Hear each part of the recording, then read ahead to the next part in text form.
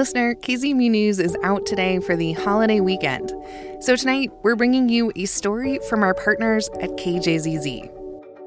In the West, ongoing drought is forcing us all to think about how we use water differently. One farmer in northern Arizona is using ancient practices to grow food.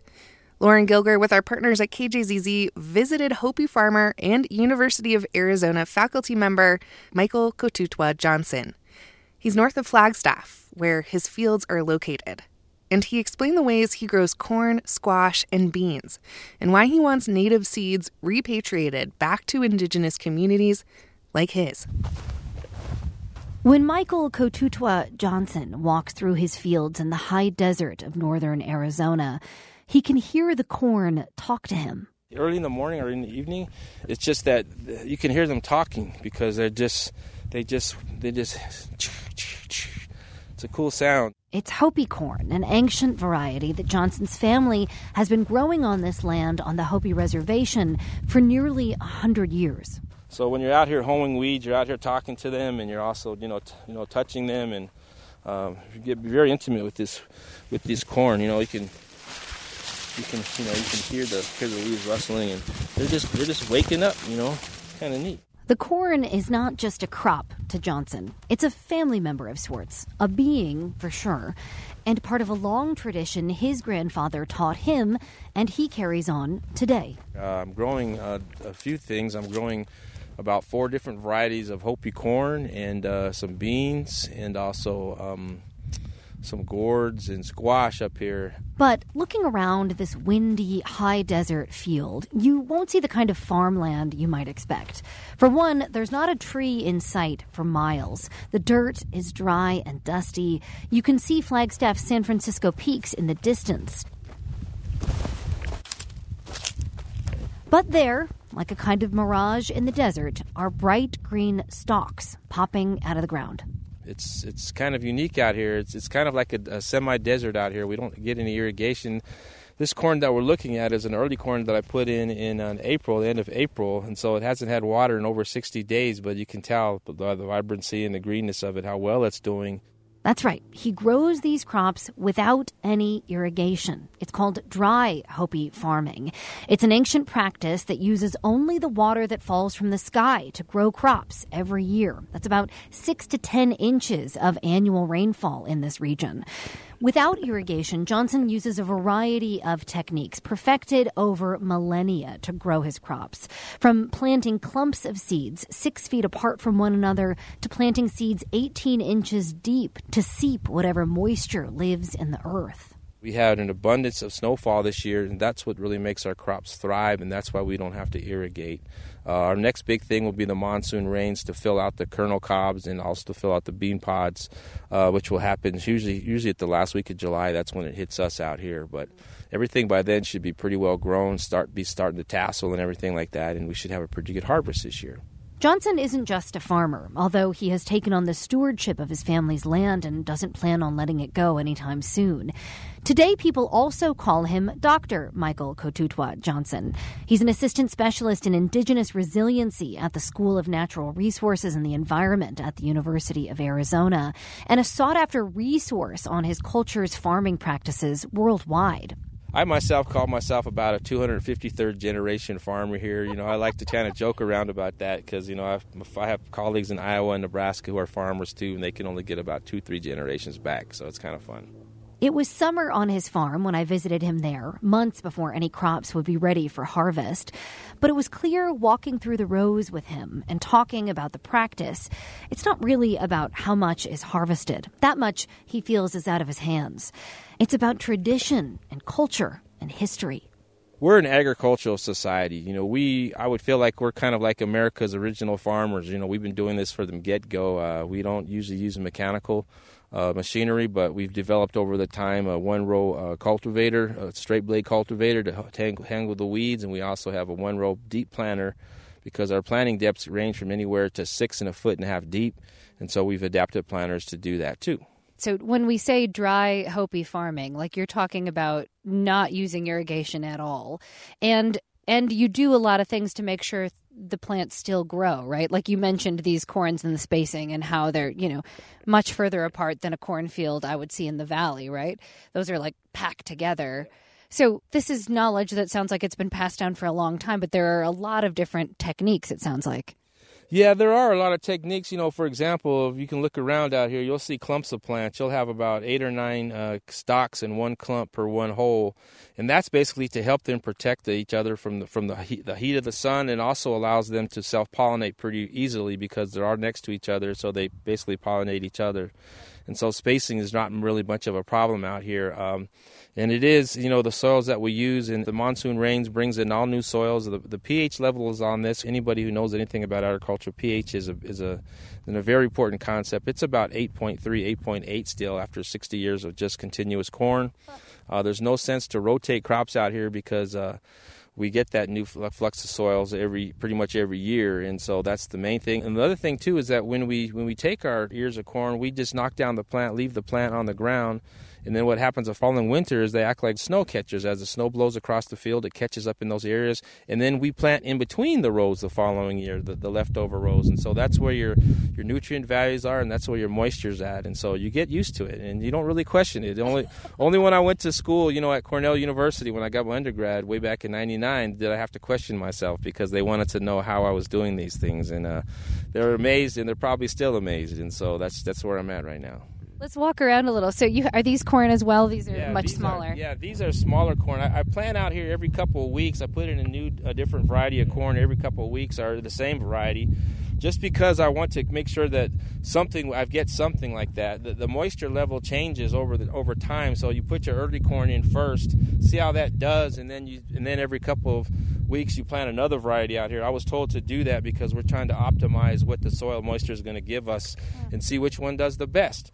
But this year we've had a problem with cutworm, so sometimes we have to replant. So, it's one of those things out here. We don't have any pesticides, herbicides, any of that stuff that we use. It's all manual labor, very labor intensive, but the human well-being produced from that is important because you get healthy, you get strong, and plus the food you produce is about 10 times higher nutrient value than the stuff you buy in the store. 10 times higher. So you've talked about the rainfall, the pH level in the soil. Now you're talking about the 10 times nutrient value. It sounds like incredibly scientific. It is scientific because people wanted me to make it that way. I think that's the problem with that. A lot of people can't understand that what we do is based upon 3,000 years of knowledge, 3,000 years of replication. And we need to move beyond just looking at the practices and the processes. We need to look at the values of why we do this and why we're farmers. I think that's most important. That's really interesting. So you're saying, like, as you studied this in academia, essentially, you kind of discovered the science behind what you sort of innately knew to be true just from learning it for your entire life? Yeah, it's kind of funny like that. I always like to say, like, our system proves the science. It doesn't go the other way around, and because we have a lot more crop science integrated through our traditional means than what Western science does today. Our system goes back 3,000 years old. Western commodity crops only go back about maybe 150 years when they started industrializing it. And so, our knowledge base is way, way beyond anything that Western science is as far as crop management can imagine. I wonder also, because I know that you also study this in almost a spiritual capacity, right? Like you and in the Hopi culture look at the seeds as sacred, as family. Yeah, we do, and I think, that's one of the important things that people have to understand, that these things are life. Life produces life. So every time we get a cob and every time we hold that little cob up into the air, we can see just new generations going to come out. And so we take care of them just like we take care of ourselves. And that's very important because here in the United States, Indigenous people don't really have the right to their own seeds or the intellectual property because of the Plant Variety Protection Act. And so I'm trying to make changes on that. One of the biggest things that I'm trying to do is trying to make sure that seeds, indigenous seeds, are also looked at as cultural patrimony under the Native American Grave Repatriation Act, and they should be, because that should give us the intellectual properties we need to basically protect these seeds and also repatriate them from museums to put them back into the communities and raise them out again. Are they in museums? Is that a thing you can go and view, like at a Smithsonian? Yes, they are. A lot of museums have our seeds from their archaeological digs. Whether or not they're viable or not, that remains determined.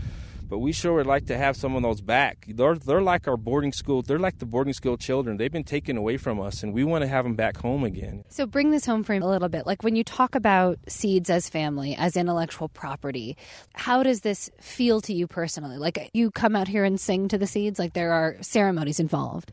Yes, there's a lot of ceremonies involved. These things have life. And I think, they, in my mind, they're persons. And so a lot of the work that I'm trying to do is that. They're very, very sacred to us. They've adapted to our environment. They've changed with us as we've changed as people. And so they're taken care of as such. And so I wish people can understand that these things are real life to us. And they're very, very important that we get these back to the native communities where they came from. It's an incredibly different way of looking at the earth, right? And at life in general. Yes, it is. It's kind of like a really big reciprocal relationship, a back and forth sharing relationship. I think that, we're trying to do, like when we look at regenerative agriculture, they're still stuck in the processes and the techniques of that. They should really be looking at what makes this 80% of biodiversity that's managed on 25% of the land, only by 5% of the population, what are indigenous. What our indigenous people are doing right, and what is allowing them to do that right. And to me, it's their underlying cultural belief system, their value system. Here in America, we do have a value system, but it's far from where it should be in order to take care of each other as families and as people. Is this the same field that you've worked with your grandfather and your dad when you were a kid? Yeah, it is. It hasn't changed much. Even the fence posts are still here. They're cedar fence posts. And so, I spent a lot of time out here as a kid, especially hoeing weeds, and I didn't like to come out here because, we only had, one channel out here from Flagstaff. And I spent a lot of time just hoeing weeds out here, planting, and just running around as a kid. So what are your memories of that? Like, obviously hard work, it sounds like, and kids always don't love hard work, clearly. But did you enjoy it in a way? Like, do you have fond memories of it? Yeah, I do. It was a time of my life, where, when you're a kid, a lot of things are fun. But it was a time of my life that, as I reflect back onto it, very important as far as, where I'm at today. I have a bigger brother and a little sister, and they don't come out here much at all. And so it kind of integrated to me, and it brought me back home. And so this is my real home out here, and I really, really enjoy it. So you went to Cornell, and you obviously continued academic work after that. You're a professor now. It sounds like it's really combined with your academic and your professional purpose as well. Yeah, I work for University of Arizona. My home department is the School of Natural Resources and the Environment, but a lot of that work is extension. And so a lot of my work is going out and outreaching to tribal communities and other communities who may need my help. But a lot of what I'm really trying to do, especially with the Indigenous Resiliency Center that I'm a part of at the University of Arizona, is bring recognition first to the contributions we've made as Indigenous people, because we can't really talk about equity until we're recognized. See, we're still in too many ways stuck in black and white on museum walls. But here I am out in my field doing the same thing my ancestors have been doing for over 3,000 years, but I'm just not wearing a loincloth. I'm wearing a nice shirt and some pants. There are certain ways the times have changed. Yeah, there's certain ways the times have changed, and clothing's one of them. But, really not much has changed as far as our system. I've got photographs that go back 100 years, and you can see, comparing what I'm doing now and what I'm doing now, that the management system has not changed that much at all, if any. And so we're still doing the way we're doing it because it works. Is there a reason these 4 posts are out here in the middle of the field? Yeah, I'm going to build what they call a kisi. That's going to be a place that I'm going to sleep sometimes in the afternoon. So I'm going to put a roof on it and shade in there and sleep out there. Because a long time ago, before we had all these homes out here, the men would spend a majority of their day out in the fields, and then they would tend to their fields, and then they would go home in the evening time. But they would basically also sleep out here too, because if you leave your field for too long, then things happen. Bad things happen, like a deer would come in, or you won't be able to see a cutworm or stuff like that. But you got to be out here, because these plants, like I said, are living human beings, so they don't like to be left by themselves too, especially when they're children like this. They're just real small, and they're just now coming of age. So I know you do a lot of, you said outreach, and you mentioned when I got here a couple of the groups that have just been here, right? Like little kids, college students who come out and study this, Indigenous people who maybe aren't as connected to this. How do you feel about the sort of teaching aspect of this farm, and like showing people what it is that you do and the importance of it? Well, I think the first thing that I'm trying to do is teach my own community members, the youth out here. That's the most important thing I do first. You have to take care of your community first before you take care of others. But for the most part, I really like to have people come visit me out here. This is a unique place to be. It's away from the villages, and so you're not intruding on anything that's going on up there. And it is a good place to not only do, I wouldn't say research, but just come out here and see what's going on. This is a different way of doing agriculture, totally. So I wonder if you're going about this like without irrigation. Are there years it just doesn't happen? Like, is climate change affecting this ancient practice? Yeah, it has. I've been watching this field for a number of years. Over the last 10 years, sometimes we have a crop, sometimes we don't.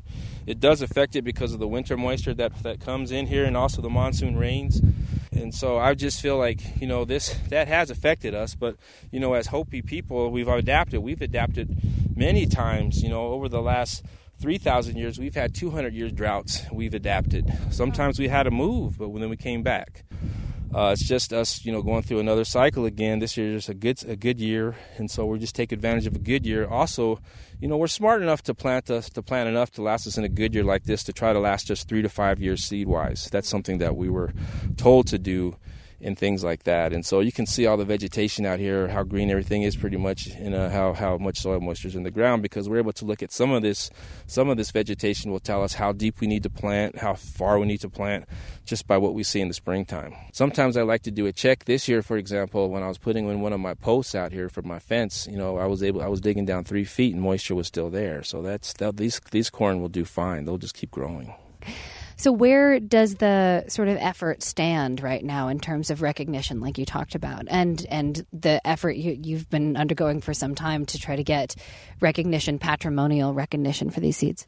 Well, the recognition's coming along real good. I'm working on something very special here. I'm meeting with the park superintendent at Mesa Verde National Park, and we're opening discussions, or have been having discussions about doing an indigenous crop up there based on Pueblo agriculture, because that was the home of the 23 Pueblos that are in New Mexico, Texas, and Arizona now. And so for the National Park Service to open up their doors and open up what used to be our land, to get us to plant up there again, to bring back some of these varieties home where they once were, I think is a tremendous opportunity to bring that recognition, because not only will we talk about this history and the historical part, we'll also talk about the indigenous ingenuity, how we raise these things like you're looking at here right now, how we're able to raise these things with no irrigation, probably about 90 days, 120 days of no irrigation. Amazing. Thank you so much, Michael, for having me out. I appreciate it. You're welcome very much. I appreciate it. You come back again. That was Lauren Gilger with our partners at KJZZ visiting Hopi farmer and University of Arizona faculty member Michael Kotutwa Johnson, just north of Flagstaff.